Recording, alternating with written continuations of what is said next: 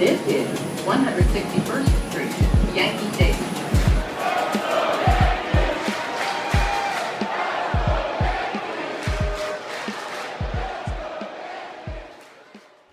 All right, we now welcome onto the podcast someone that both me and Tyler are very excited to speak with today, director Randy Wilkins of the upcoming ESPN documentary titled The Captain that will be premiering Monday, July 18th, telling the story of Derek Jeter's career, the GOAT, as I like to say. Thanks so much for joining us, Randy. How are we doing today, man? I'm doing well. Thanks for having me. I'm very excited to be here. Yes, appreciate you coming on, spending some time. We've seen the was it last week was the premiere at Yankee Stadium, right? That was last week? Yeah, that was last week. Last Thursday, I believe. That was dope, man. That was really cool. Yeah. And you showed, was it the first episode or both the first two episodes? We showed the first two.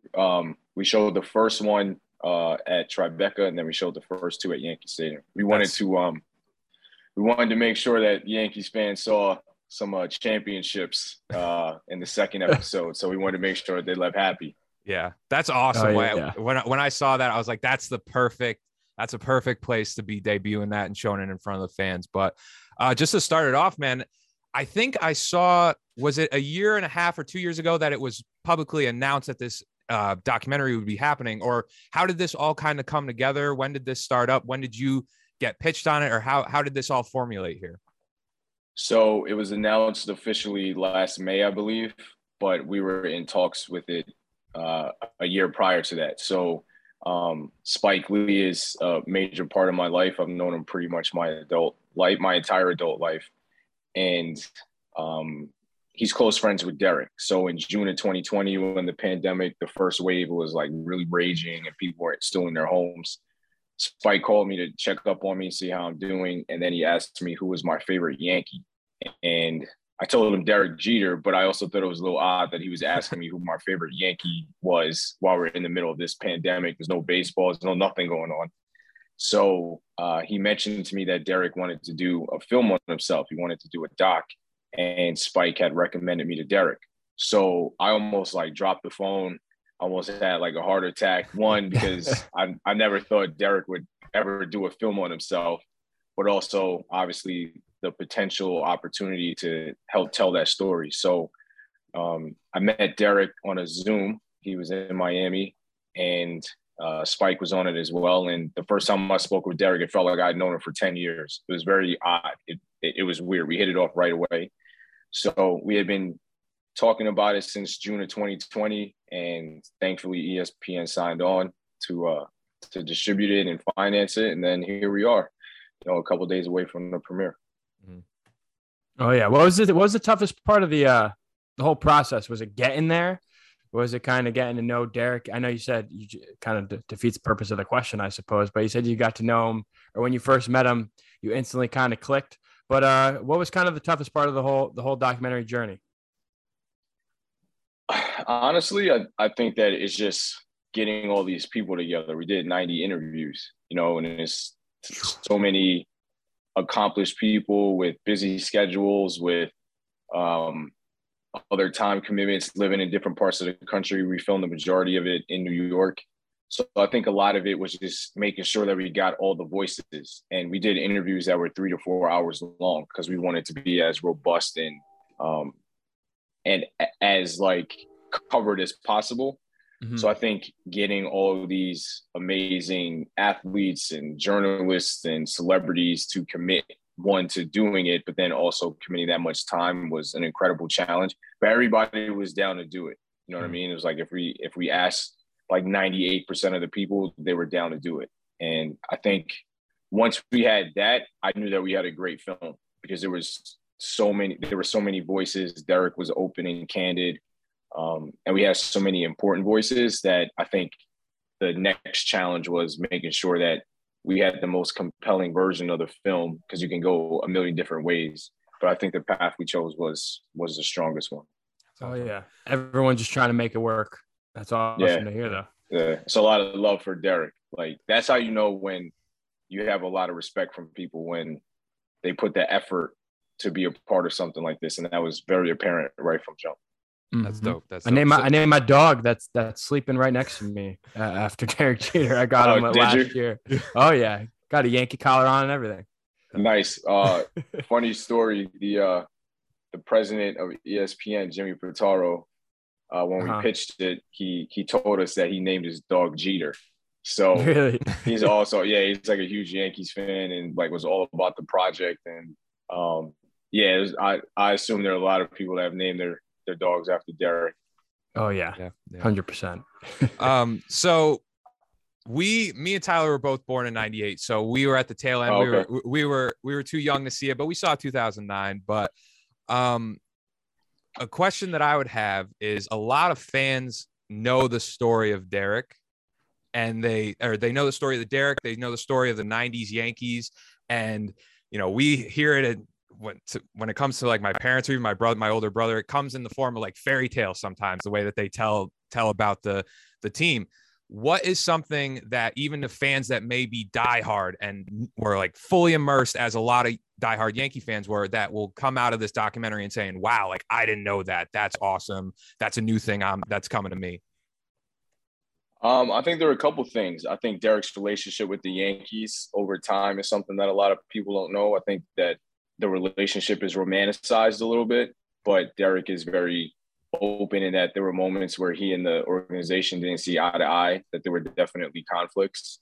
There were definitely moments with Cashman and Derek where they didn't see eye to eye, that there was definite tension. I think just kind of like the intricacies of their rise and then the period where they kind of fell a little bit. There's a lot of dynamics to it that people just wouldn't know because they didn't have access to any of the people involved. I think people will learn a lot about how important loyalty and trust truly are to Derek. It's hinted at, but he's very clear on how those values are crucial and how he interacts with people and kind of determines if they're going to be in his circle or not. I think there's some like inside baseball things that we talk about, and even with like the 2004 collapse, guys reveal how they truly responded to losing that series that people don't know because they never talked about it. I think it's littered throughout. I wanted to make sure that we struck a balance where, yes, we wanted non-baseball fans and non-Yankees fans to enjoy it and be a part of it, but we also knew that Yankees fans wanted to learn something that they didn't know. You know what I mean? So like going back to your question about the challenge, I think that's also another challenge, was making it global and universal, but also understanding that there's like millions and millions of Yankees fans that know a lot about Derek. So we wanted to make sure that there were things throughout where they learn something, they take something away from it. So, and I think because Derek was so private, there are a lot of things that he says in the film that people just don't know because he wouldn't reveal it. So I think it's littered throughout. I mean, he even curses. Like, there's not a Yankees fan that's ever heard Derek Jeter curse. You know what I mean? Like that'll be new. That'll be new. Yeah. So even something like that is different. You know what I mean? So I think it comes in big and small ways. Cool. Just getting me fired up just listening to this. I gotta unblur my background right now so I can show off my Jeter framed pic right there. I didn't even realize it was there. But jumping into a next one. What was it like kind of doing a sports documentary, and how does it kind of different from other films that you may have done in the past, or something special about this one? How are we feeling about it? I mean, it's special because it's Derek, it's the Yankees. Obviously, we're all Yankees fans. I grew up in the Bronx. I'm a little older than you guys, so I remember when they weren't good. And then David Cohn came and Wade Boggs came and Paul O'Neill came and they started to be good. Yeah. And then Derek came and now we have a dynasty. So I went through all of that. So it's special on a personal level because I experienced a lot of it. And these were a lot of my childhood heroes, sports heroes. But in terms of like a sports doc, I don't treat it that way. A film is a film, a story is a story. So yes, it's centered around sports and a sports figure, but it's really about who's the human behind all of that. You know what I mean? So you treat it any other way in terms of a documentary subject as you would if it was somebody that was a politician or a doctor or whatever. It doesn't really matter. Like there's still tenets to storytelling that you have to be true to. And my fandom couldn't play a role in how this film is presented or constructed. You know what I mean? Because then it's biased and it's not doing anybody a service. So sports stock doesn't really factor into it. What tells the best story? What's the best way to do it? What is this about? What are we trying to say here? And you want to create emotional connections. Like when you guys watch this, I want you to feel closer to Derek. I want you to feel something, and that would be true if it was about somebody who wasn't a superstar athlete. So you treat it all the same. Dope. Cool. Dope. Gotcha. So on Sunday Night Baseball this past Sunday, they teased, I don't know if it was a specific trailer just for that Sunday Night Baseball, but they teased a little bit with him and A-Rod. And that was something that sparked. I had one of my buddies that's a Red Sox fan that was obviously watching the game that we're not going to talk about because that was a ugly game Sunday. Yeah. But he messaged me and he goes, "Man, how excited are you for this documentary?" And this is coming from a Red Sox fan. He's like, that A-Rod and Jeter conversation like got me jacked up, man. And so that's when I saw that. I'm sure a lot of other Yankee fans are saying, "Oh, this is going to be juicy." So what was that like? Was it, I don't, without giving too much away, obviously, because we want to watch it, but what was that like seeing, having A-Rod come in and discuss that at first, maybe dicey relationship and how it talks about how maybe it evolved over time? Yeah, I honestly didn't know what to expect. I wasn't sure if he was going to answer any of my questions, how far he was going to take the answers if he did. I really didn't know what was going to happen. But he was candid, he was open. My big thing is to speak your truth. Like I told everybody that was in the film, do not feel compelled to kiss Derek's ass because you think you're doing something for the film. The way that this film will succeed is by hearing people's truths. Like this is not a Yankeeography. You know what I mean? So I told Alex that, I told Brian Cashman that, I told all the journalists, like everybody heard my spiel. And I appreciate A-Rod, opening up about it. I mean, the first couple of questions outside of like, how did you meet Derek and all that stuff were about his relationship. And he jumped right into it, and he was honest about it. He didn't duck the questions. There was a moment where it got a little tense. I think there was a moment where he felt like, he was going to be vilified in the film, and I had to remind him that's not why we're here. I don't know you. I don't really know Derek. It's not my place to like judge either one of you or pick a side. That's not my job. And then we moved on. We were cool, but I'm very appreciative that both Alex and Derek spoke about it, and it's littered throughout the film. Like it's not just one scene where we talk about it, then we move on and never addressed it. Alex is in multiple episodes. So I know that's like one of the juicy things that people want to hear about and know more about, and we get into it. So I'm proud that we're able to provide that to people. Excited for it. Oh yeah. Yeah. Go ahead, Tyler. So if you're the pup kind of getting into it a little bit over there, but I'm sorry. My guy's sleeping, so he might wake up and start going crazy. So. He just was sleeping. He probably heard the wind or something that bothered him. Yeah. But always barking at nothing. But I'm sure you guys talked about this in the film, though. But I kind of wanted to get your perspective to it. As a Yanks fan, I mean, personally, I'm kind of done. We hear so many Jeter comparisons kind of day in and day out. Something that bothers me. I'm just like, just let Jeter be Jeter, What was his, if you can, did he have any sort of take on that? Something you can kind of give us a little sneak peek to it? Does he like the comparisons? Does he like kind of being relevant in the media still? Or what is, how'd that work out? I think he's honored that people were inspired by him and like wore his number, and he, inspired another generation of shortstops. But we honestly didn't really get into it. I don't think he cares that much. You know what I mean? Like he's living his life. He's a dad. He has 3 daughters. He's married. He has other ambitions now. I think when the Carlos Correa thing happened, when Carlos kind of like took that shot at him earlier this year. Yeah. I think that threw him off because his whole thing is, I'm not talking about you. Why are you talking about me? When it comes to something that might be perceived as a slight or something, I think for him, it's just like, I'm not talking about you. Why do you need to talk about me? Mm-hmm. But I think I don't know many people that wouldn't be happy that other people find them inspiring or that they're still relevant. I think part of that conversation is he overrated? Like, is he as good as people like make him out to be? Blasphemous. And I think, oh, totally. But I think from his perspective, and we talked about it, I think he's very comfortable with criticism. Like he understands that comes along with the job. He's confident in what he's accomplished. He'll tell you he has 5 rings, so there's not much you can really say to him. But yeah, I mean, he's comfortable with the criticism. He knows that it's there. It's not going to ever go away. I think he just knows that that's part of the job, and he just goes on about his business. Yeah, but he's certainly done a great job in the New York absolutely. media for so long. Oh yeah. A masterclass, just insane.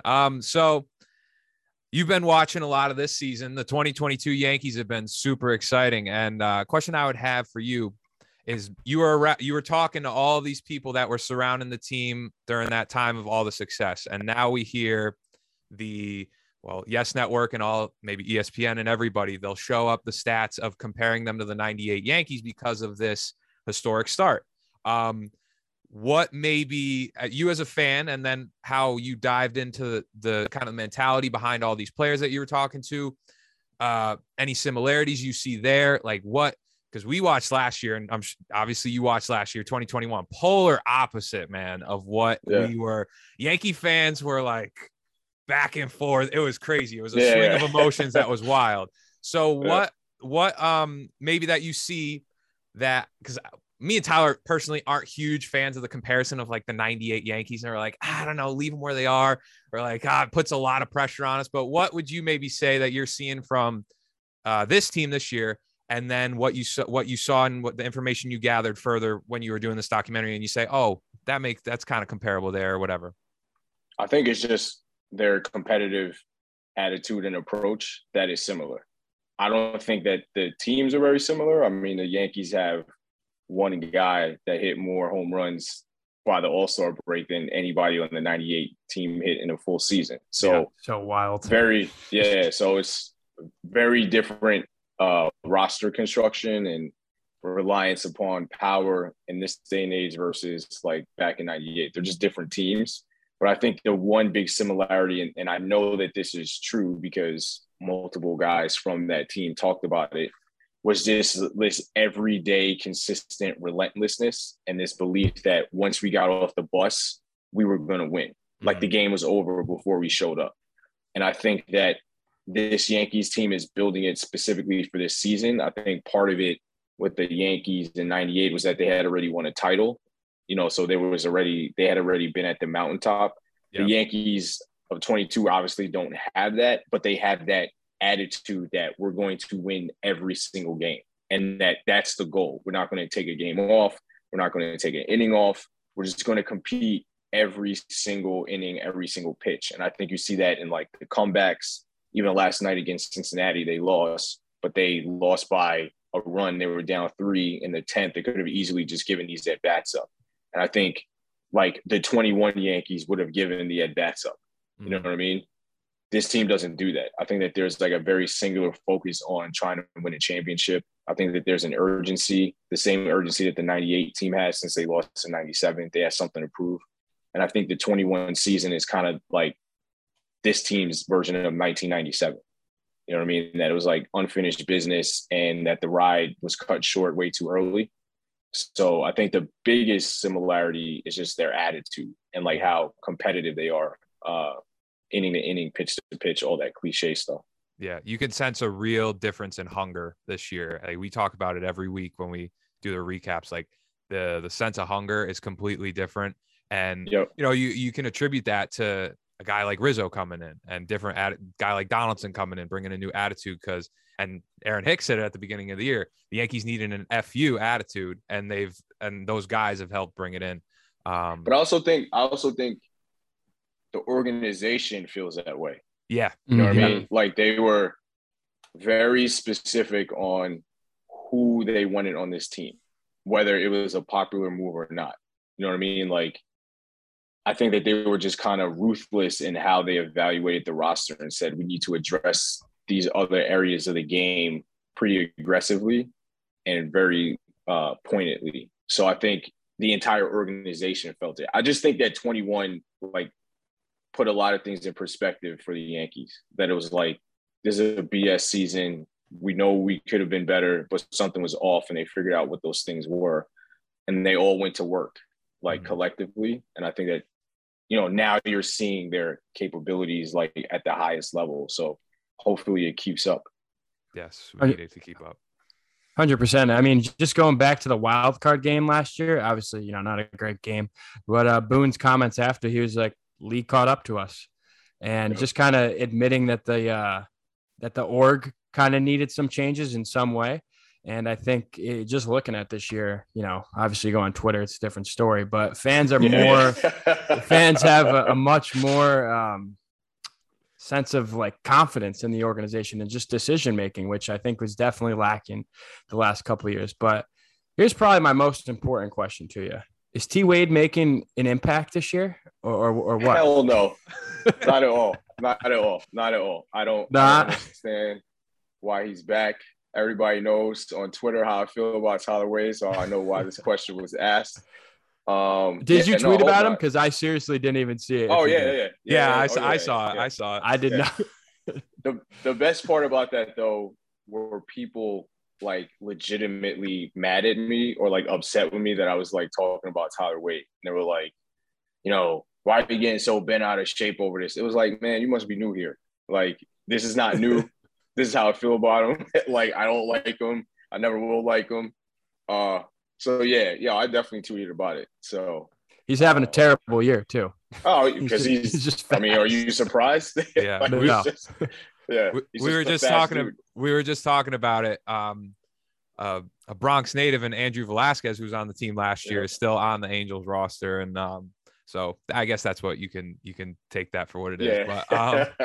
But what would you rather have? I got to ask you this: as the trade deadline approaches, but like just in terms of playing, would you rather have Tyler Wade playing in the outfield or Joey Gallo? Are we going to make a left field? Oh, Joey Gallo. Oh, you still going with Gallo? Okay. Oh yeah. Here's my thing with Gallo.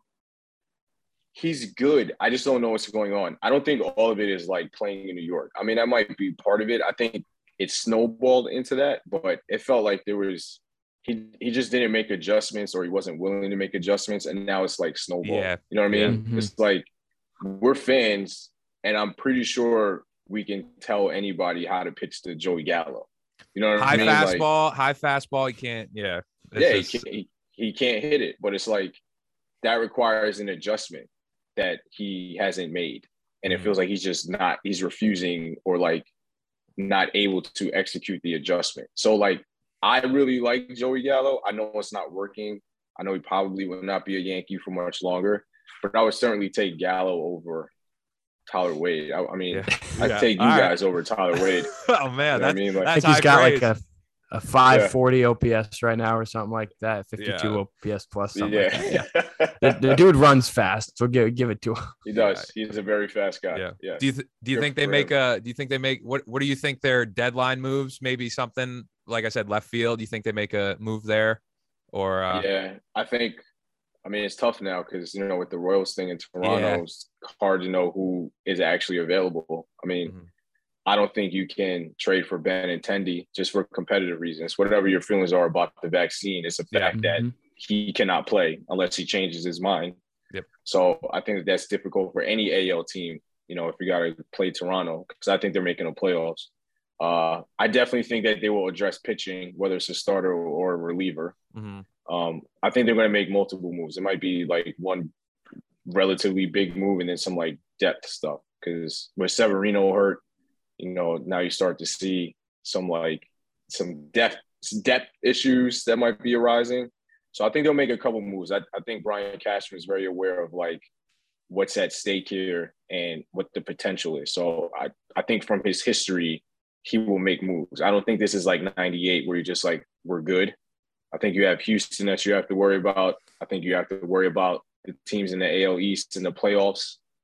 Because they know how to play the Yankees, so I think he'll make a couple moves. Yeah, we're hoping for it. We were just talking about how we hope Ian Happ can maybe potentially, or if it's a Brian Reynolds or someone there, we got to see. Yeah, they got to get somebody in the outfield, Rob.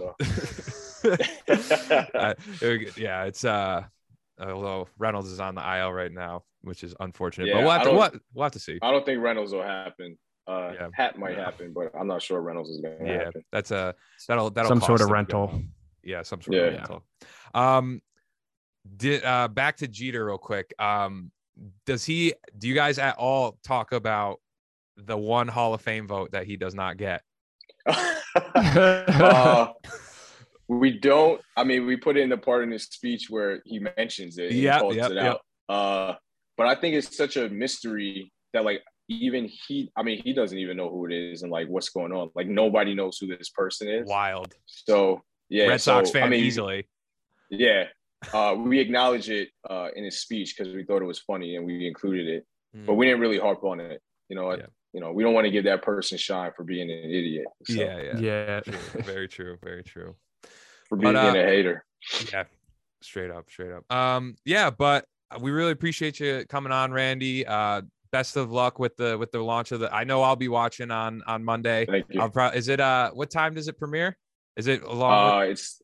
It's right after the home run derby. So Okay. They say 10, but it's like whenever the home run derby officially ends, then it'll be. And then just so people know, it'll be every Thursday, starting next Thursday. So it'll be Monday will be episode 1, and then that same Thursday, it'll be episodes 1 and 2, and then it'll be the next couple of Thursdays.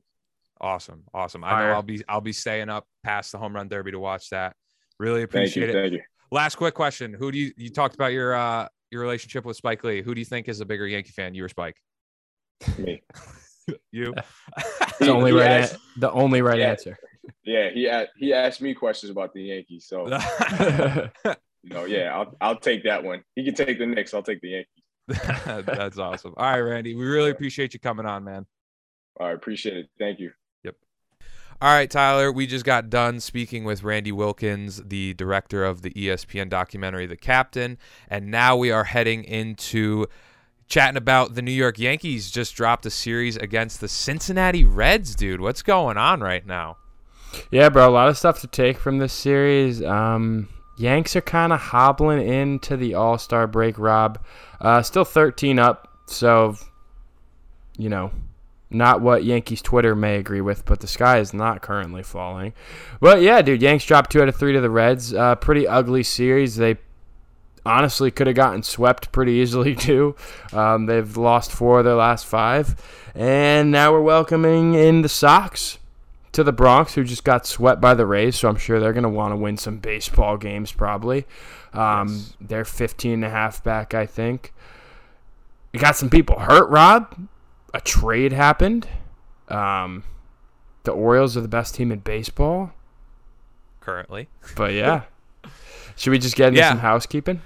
Yeah, let's do it. An old friend is back with the New York Yankees. Yes, Tyler Wade was traded for after he was DFA'd by the Angels, but they still had, I believe, his rights and stuff. So cash considerations for Tyler Wade. Oh, yeah. Keeps, as I told you, keeps Aaron Judge happy. He's a familiar face. The Yankees are comfortable with him. There's a split reaction, I've seen at least on Twitter, of what people feel about it. People in our comments on posts saying, "Oh God, he's back," but I'm not freaking out. I'm really not freaking out. Dude, I'll be honest. There was a certain point in the season where Joey Gallo was playing really bad, and I thought to myself, "Man, would I even at this point want Tyler Wade in there?" And I think Max Goodman runs fast. Yeah, I think Max Goodman, friend of the pod, put up a stat the other day, or maybe yesterday, about Joey Gallo in general. I think his average or something since like June 18th, and it is horrendous. And I know Tyler Wade, he's been terrible too. Listen, yeah, but at least he plays 5 positions. When the Angels are keeping Andrew Velasquez on the roster over Tyler Wade, that'll tell you one thing of where no slight at Andrew Velasquez, but just to put it in perspective, like I know Yankee fans, what he did last year was very solid, and he was a solid contributor. And it was weird because he became sort of he did a 180 from where a lot of fans were. Some fans still stick that way.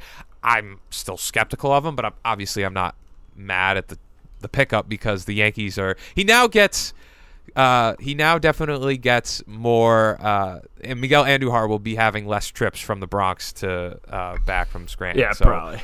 So, but he's boys with Judge, so that's a plus, and he's going to be getting at least some playing time at some point this year, especially if the injuries start ramping up like they unfortunately are right now. But I'm not crazy mad about it. It was just funny to see the conversation back and forth of people being like, "Oh, Tyler Wade's terrible. Oh, yeah. Tyler Wade's a good contributor. He'll be fine." So I'm not mad. I mean, the Yankees proved last year they kind of just like his legs off the bench, and we haven't seen much of Timmy LaCastro in some time, dude. They don't have much speed off the bench, but like you said, if Hicks is out for a while or injuries start piling up a little bit, we have not seen the last of T Wade. No. I think we can both agree with that. But yeah, dude, couple big things before we get into the games. Sevy hurt, Hicks hurt, Benintendi not vaxxed, so we're out on him. Yes. Bullpen looks kind of taxed. But the two biggest things, Rob, obviously, Sevy and Hicks, dude. Should we start with Sevy? Yeah, that was unfortunate. Mm-hmm. It's that's a big blow. Yeah. Huge if he is not if he's gone for a considerable amount of time. I'm really hoping it's nothing more than, dare I say, a month, but it'll be tough for him when he's in a groove all year then to come back in September and have to dude, that's terrible. I hate like when you say September, it makes it even worse for me, honestly. Yeah. But you're probably right. What is he gonna have? Maybe 2-3 weeks left in September, like, being hopeful, because they're gonna be cautious with him. You got to think he doesn't throw for at least the full 15 days he's on the IL. Yeah, so that's and then it's he's tough. So he goes. Yeah, I mean, just not going to get into game 2 yet, but obviously he only went 2 innings in this game. It was pretty. I think our boy New York Yankees Recaps, he tweeted it after like the first hitter. He was like, "I think Sevy's injured." His fastball is way down. Obviously, I think it was down like 2-3 miles per hour, and he opened up the game with like 3 or 4 breaking balls, which I think dug it up, and he's like never done that. Like, he's opened up with a breaking ball, obviously, before, but he's never opened up with like 3 or 4 of them. And then, obviously, in the presser after the game, he was like, "Yeah, I woke up with shoulder tightness." And I'm just like, I honestly would have rather not heard that, I think. Because if you're hurt, dude, especially you, bro, just tell everyone. Like, don't pitch, dude. That was the tough one when I saw that clip after. Yeah, I mean, they're going, Herman is back on the way, it seems. Clark, so dude. he will be a huge insurance policy for their pitching staff. Maybe did we get a taste of Luis Castillo potential future trade piece? Although I don't know if that was Hoke or someone that tweeted it, that the Reds were looking for Volpe or trying to ask for Volpe. I mean, Castillo's been really good, clearly, by his start yesterday, but I don't know about trading Volpe. No. I don't even think he has that much on his I don't know how many years of control he has. 2 more years. I think he has 2 more years. Okay. Him and Montas are the same amount of control.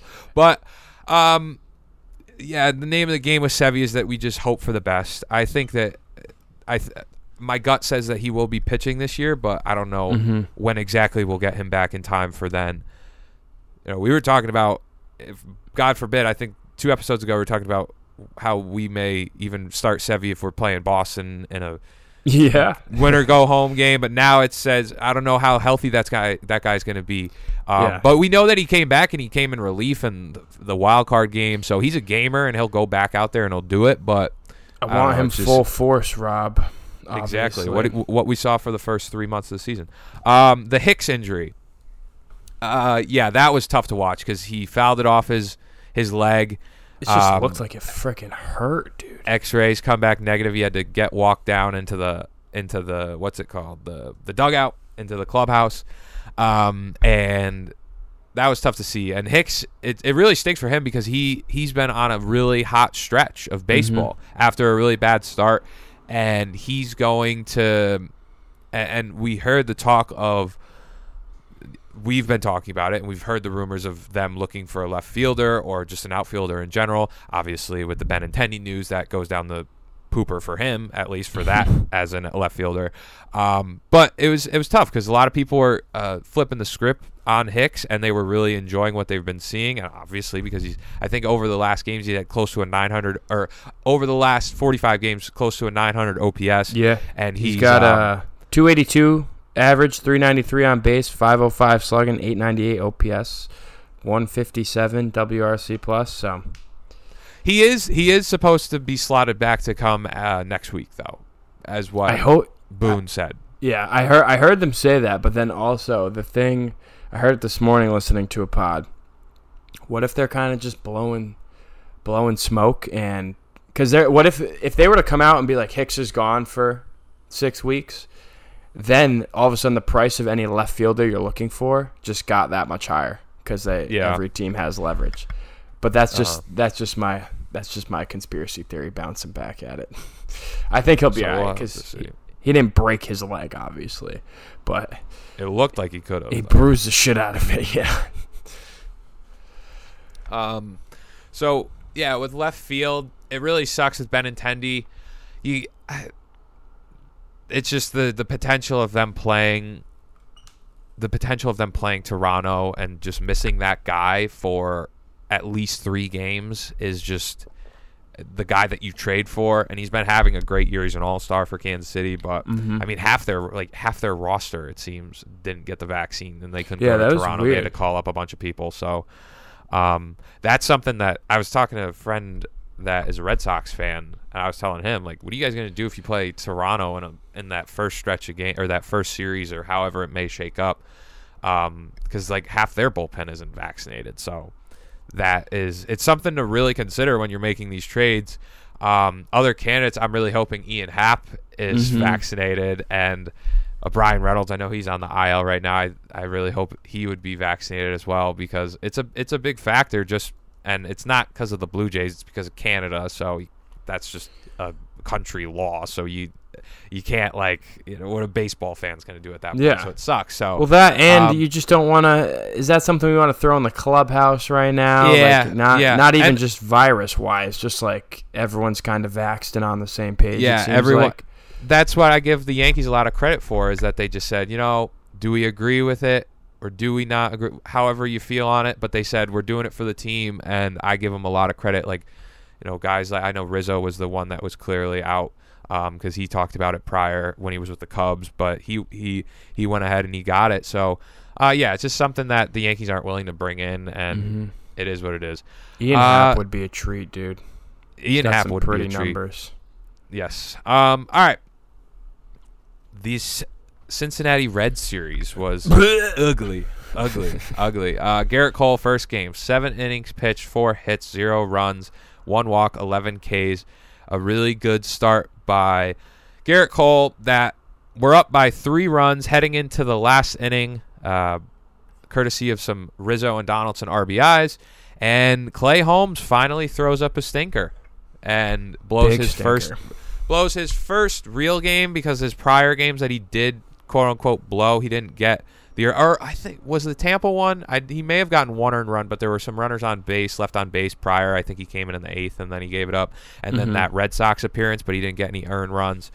And people, what was it? SNY, who's a New York sports network. Put out how worried are you about Clay Holmes? Dude, it's 1 game. What? Like, was there no news the other day or something? That's what we have to talk about. Pretty much. It's just terrible. If he has a stretch of them, sure, I will give it to you. Yeah, like a Chapman type of thing. But not after 1 single outing. I'm about to say, the sky is falling. Yeah. He also didn't have a great game too, but he still had a clean inning. Like, he did not look like he had his gross stuff. I think he walked the first batter on 4 pitches and then fell behind 3-0. The next batter gave up a single, but he got out of it. But yeah, dude, I mean, Holmes had a big stinker. This game was just fucking weird, bro. Before I get into how I was watching it, Clay obviously gives up, I think it ended up being 3 earned, 4 earned. Yeah, ends up giving up 4 earned. His ERA, he's been that good, dude. His ERA jumps from 0.46 to 1.37.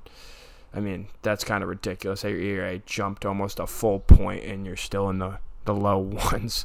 It's absurd. But, yeah, dude, this was Judge. They gave him a double rest day. That's like a Yankee classic right there. I don't hate it at all, especially when this was a game you kind of expected to win. But after, like, the third inning, bro, Yanks were up 3-0. I was like, all right, this game's over. Yanks will score 2 more maybe. Cole's going to be dealing, then just hand over to the pen. But, yeah, Yanks just didn't score anymore for that. I guess, what are you going to do? But, yeah, I'm sitting here on my couch watching this game. I fell asleep sometime in the 8th inning or, like, in between something. I don't even know. I think Gleyber hit a double maybe in the 8th. Maybe it was around then. I don't know. And I wake up, dude, and it's 3-2, no outs, bases loaded. Wandy's pitching. So I had to go back and watch all of Clay Holmes. And, yeah, dude was erratic, to say the least. I think he hit 2 batters. I think he walked one of them. Gave up 2 hits, I believe. It was just weird. Definitely weird. They got him out of there basically as fast as they could have got him out of there. But, yeah, he's allowed to do that. Is what it is. Yeah. Worst loss of the season. Whatever. All right, game 2 was Sevy. 2 innings pitched, 4 hits, 4 earned runs, 2 walks, 1 K. Just absolute.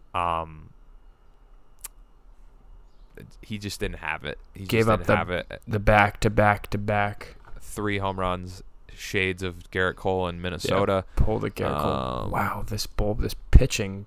I didn't even realize how many pitchers they used in this game. Yeah, they used everyone. The way that this one went, being that this one is the one that they won, weird, won a bunch of times, is wild. It's insane. But the Reds went up 4-0 after the 3 home runs and then a Votto fielder's choice. And then back in the third, the Yanks tack on 5 runs courtesy of a fielder's choice. Gleyber, little RBI single, and then Kiner Falefa bases clearing double with the bases loaded, so they go up 5-4, and then Votto ties it. Then Stevenson, another sac fly.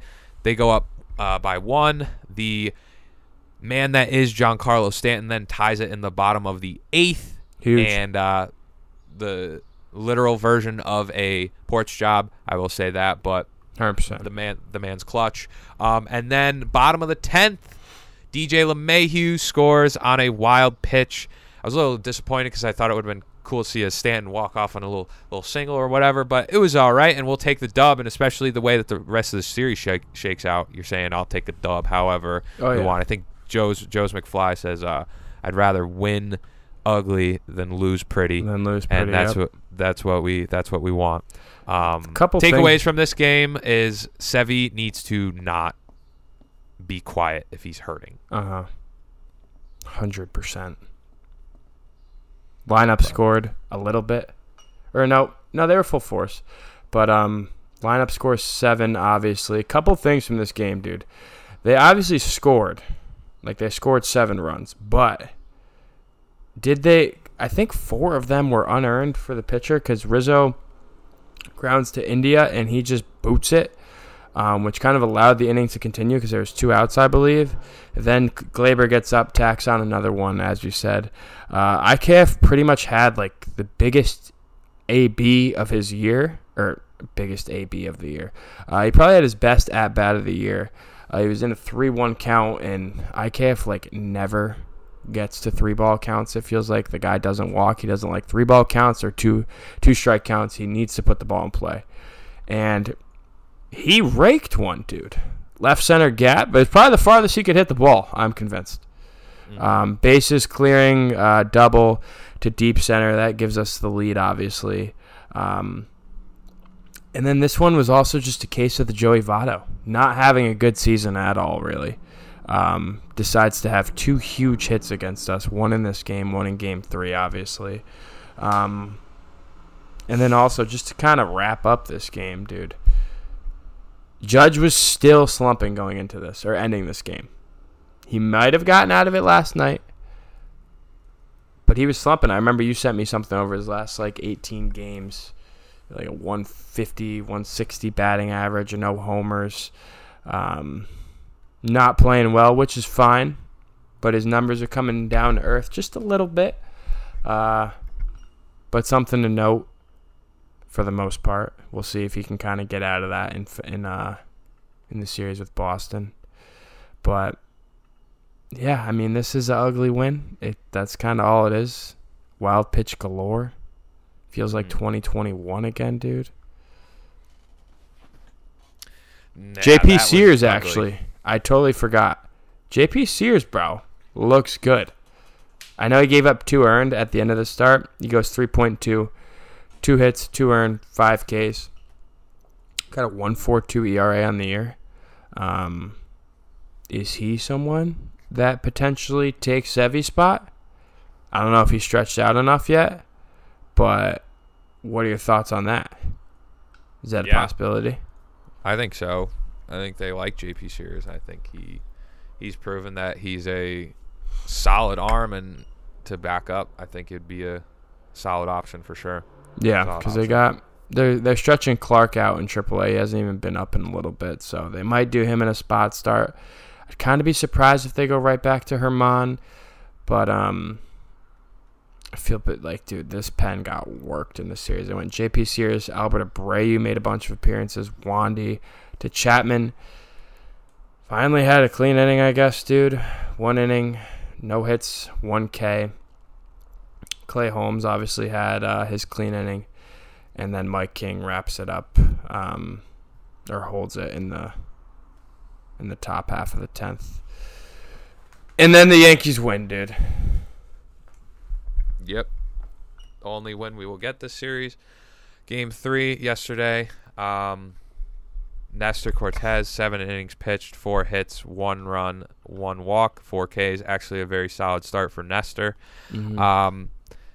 Brandon Drury gets them started with a sac fly. That really shouldn't have been a sac fly that they scored on if Matt Carpenter is actively engaged of what comes with the position in right field. But Nestor sort of showed him up there, which was... you think he didn't know where to go with the ball, or do you think he just wasn't thinking about it? Like he was well, a combination of both, to be yeah, honest. it's kind of the same thing, honestly. So you think he was being lazy, or like just didn't know? No, I think he meant to. I don't think he was lazy. I think he doesn't play there often, so he mentally had a brain fart. I don't think it was laziness. I just think he doesn't play there often, and he got tested a lot in this game too. Flustered, yeah. Stanton grounded out to second to get in a run there. And then Votto and Farmer get them up with 3 more runs. And then Aaron Judge in the bottom of the 8th, it looks like we have some life. And Judge hits a home run. Gleyber Torres ties the game. Joey Votto then in the top of the 10th doubles to get in a run. And then they continue to pile on with another double and a single. And they go up 7-4. Matt Carpenter hits a 2-run home run to get us within 1, and you're saying, oh, here they go. They're coming back. Mm-hmm. But to no avail, and the Yankees lose this one. Tough loss. Tough series altogether. They lost on my birthday. Yep. Bunch of bastards. I thought Gleyber's home run was like a birthday present to you. I was like, because when it was 4-4, I'm like, we're winning this damn game, dude. Yeah. And then well, your birthday is on Sunday, so they better win for you, right? Yeah. Against the Sox. Sox are a 4th place team right now, Rob. That's about all I can say about them. Baltimore Orioles. Oh yeah, dude, they're actually ridiculously hot. But a lot happened this game, dude. So 1, Jonathan Loáisiga returns. I haven't seen him in 2 months, maybe, dude, something like that. It's got to be a minute. I can look up his game logs, but. Aaron Boone said before the game, they're like, hey, we are going to immediately put him in high leverage situations, which I'm okay with, I think. It's quite literally the exact opposite they did with Aroldis Chapman, bringing him back. So I don't know if there's any – obviously, they're 2 completely different pitchers. Laza was, the best relief pitcher in baseball last year. Chapman is, we all know the story with Chapman. But yeah, his first game since May 22nd. They put him right into a 1-1 game. So I don't know. Is that something you were all right with? I personally was okay with it. But looking back at it, I'm just like, because Nestor probably could have gone one more if they really wanted to. I think he was at 89 pitches. I don't know. It's tough because Laza hasn't been really that good at all this year. Like, with the exception of maybe I get. Listen, it's the Cincinnati Reds. Coming into this series, you wouldn't think it would be an issue, but when they play the Yankees, they stepped up big time. It's fair. So it wouldn't. And they just swept the Rays before this series. So maybe this is their one hot point in the season. But I wasn't crazy that they gave Laza the opportunity there. But maybe thinking back on it, to take the series, maybe they were just thinking they were doing the old Yankee stuff or 2021 Yankees stuff where they're saying we're gearing up for Boston, so this is just going to be where he has to be thrown in. But it didn't it didn't really bother me when it happened. Thinking back on it, you probably could have gone with another arm different there. Mm-hmm. But it was pretty clear that I know you're a big Laza fan, and I was too. I'm a little nervous about this kid. Like I don't know. I know it's his first game back, but this is the guy we were gearing up to be our the closer forever. Comparison, the closer for a long time. A lot of Mariano comparisons, but I'm a little nervous about him. I know it's his first start back, fair, dude. First appearance back, but I'm just a little because this kid looked dominant last year. Like he looked unhittable. Yeah, gross. Remember when he came into the Boston? He came into that Boston game, or I don't know if he let all those runners on, but he loaded the bases and then got them all out. Yeah, and then boom, boom, boom, boom. That was a day game on Thursday that this year. So Matt Blake talked about how he's trying to get him back in the mindset, and I don't know. It's going to take some time, but. I think he's gonna get some action this weekend though. So 100%. I do think, as much as I would have liked them to potentially go with another arm in that situation, I think Boone made it pretty clear that most of the bullpen was not available.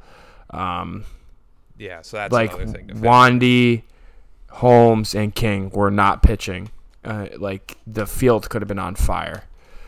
They probably would have thrown Anthony Rizzo before they pitched Holmes or King again, if I'm being honest. But I mean, I don't think it's a bad take being worried about Laza. I mean, obviously it's a very small sample size, but dude's got an 8.31 ERA on the year. He's only went a full inning twice this year. Twice in his last 5. Which obviously is small sample size still. He had a couple ground balls squeak through. One of them was kind of hit hard. That was off DJ's glove and trickles in the left field, which then makes it a big mess.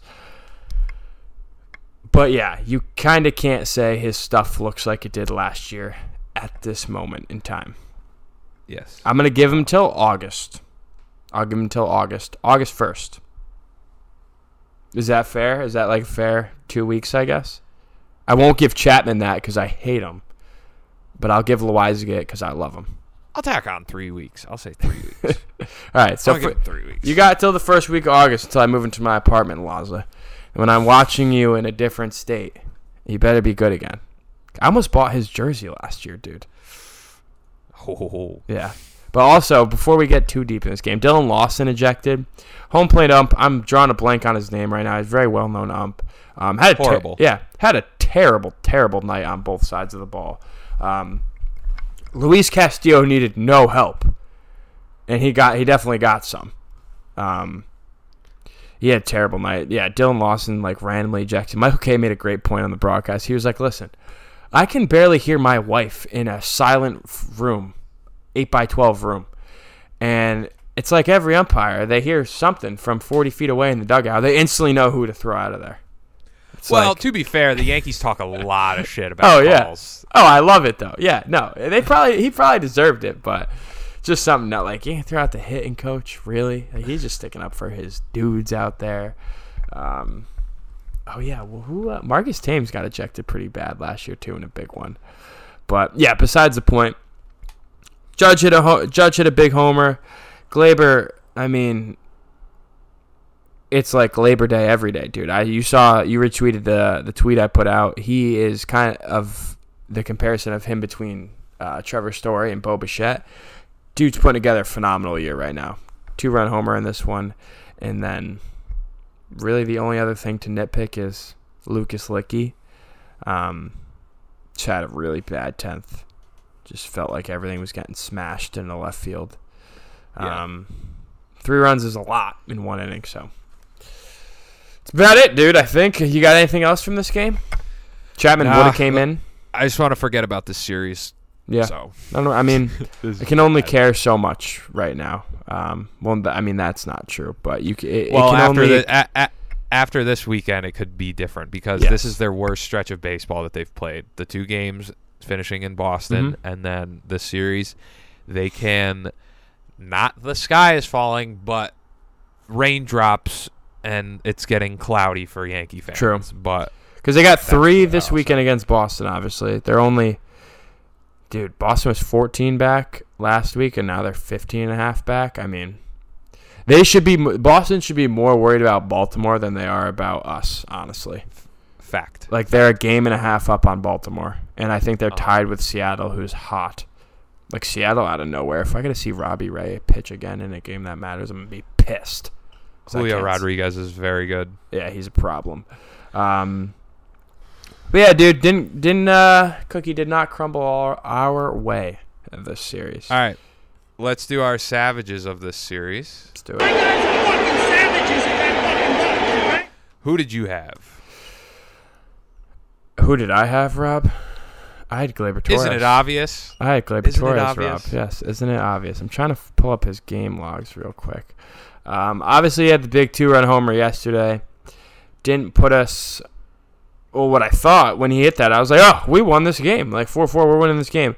But no, Gleyber has really been raking, dude. He had 3, 4. He had 5 hits in this series, dude. 1 homer, 3 ribbies. He only had 1 walk. But putting bat to ball, I mean, he's just a different type of dude right now. I've been kind of harping on it a lot. Like, when I thought he was hurt a few weeks ago, like, I was freaking out because I was like, bro, this guy's been freaking raking for us. He's now got his WAR up to 3.3. He's hitting 273 batting average, 329 on base, 496 slugging. He has an 825 OPS and a 134 OPS plus. Got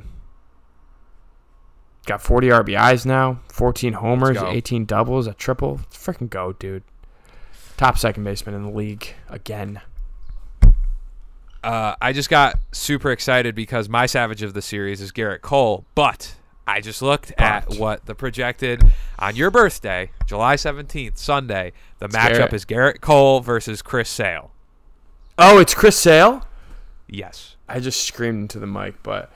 Yes, that's what I was internally doing that while you were talking about Gleyber Torres. So that I have Garrett Cole as my savage of the series, but that Sunday game, must-watch television. Yeah. I bet ESPN wish they had that for Sunday Night Baseball. Is it just yes? Yeah, it's at 1:30. Okay. So I think, they always do. So like a random prime game or something. Yeah. So that is very exciting. That'll be huge start for Garrett Cole, World Series for Sox fans. Even though it's not at Fenway, but it's still huge because Garrett Cole has general struggles with Boston, even though he has had a few here and there at the stadium where he's been good. Just show up in the big games. Show up in the big games. MVPs of sucking. I had Clay Holmes. Hopefully this is the only one that I'll ever have to give to this guy, ever. But the sky is not falling, but I just had to give it to him because he was that first game, you have it locked up, but it was a tough look, and he didn't really look like he had it out of the gate. But who'd you have? Mm-hmm. So as you probably saw in the doc, I was gonna go Clay if you didn't, as an honorable mention. I could be rude and go to Laza, but it's Friday, Rob. I'm not gonna be rude today. We have a great Positive interview. Friday. We just did a great interview. Yes. So I'm not gonna be rude to Jonathan Loaisiga right now, but this might even come across as ruder to some. Luis Severino, dude. Luis Severino.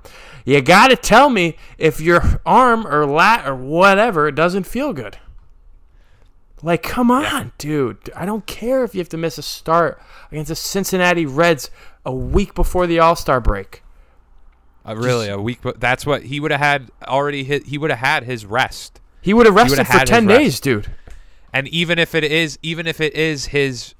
has to go on the IL, that's still a significant less time, especially when you strain it even more if you're pitching. So yeah, that's I really didn't like that. Yeah. So Sevy, speak up when you're freaking hurt, dude. Yes, please do. It could have went to Licky too. It could have went to a few people, but Sevy, you get it because you're very important and you're supposed to be a big part of this team, and I want to see you pitch before September, dude. Yes, for sure. All right, well, that's it for episode 101. Thanks again to Randy Wilkins for coming on the pod, talking about the captain. That'll be a must-watch during the All-Star break after we see the Sox. And for the All-Star, I think it's coming out on the day of the All-Star game. Oh, no, on the day of the Home Run Derby, which Stanton is not participating in. Corey Seager is now that last participant. But, really excited for the Sox series. I will be there on Saturday night. StubHub tried to screw me out of my tickets, but I got them back and I got replacement tickets. Yeah, not really. I think it's just like they have like an insurance policy because the person that wanted the tickets took them back. But we bought these like two months ago. What kind of freaking nonsense is that, dude? I don't know, but we actually got kind of upgraded with our seats, so at the end of the day, it's not that bad. But I'm very excited to see that game tomorrow. Jameson Taillon is on the mound for that, and Nick Pivetta. So, although JMO with his recent history, we're gonna have to see about that. But I am very excited for that game. Very excited for this weekend, and once we get the All-Star break going, we are halfway through the season, and that's kind of crazy. But it's been a much better season than we had last year on the pod and even the season before. So we'll keep it going. That is it for episode number 101. Thank you guys for listening. Be sure to subscribe. Follow us on our social medias at 4TrainSavages on Instagram and TikTok, as well as at 4Savages on Twitter. Go ahead over there and follow us, and we will catch you guys next time.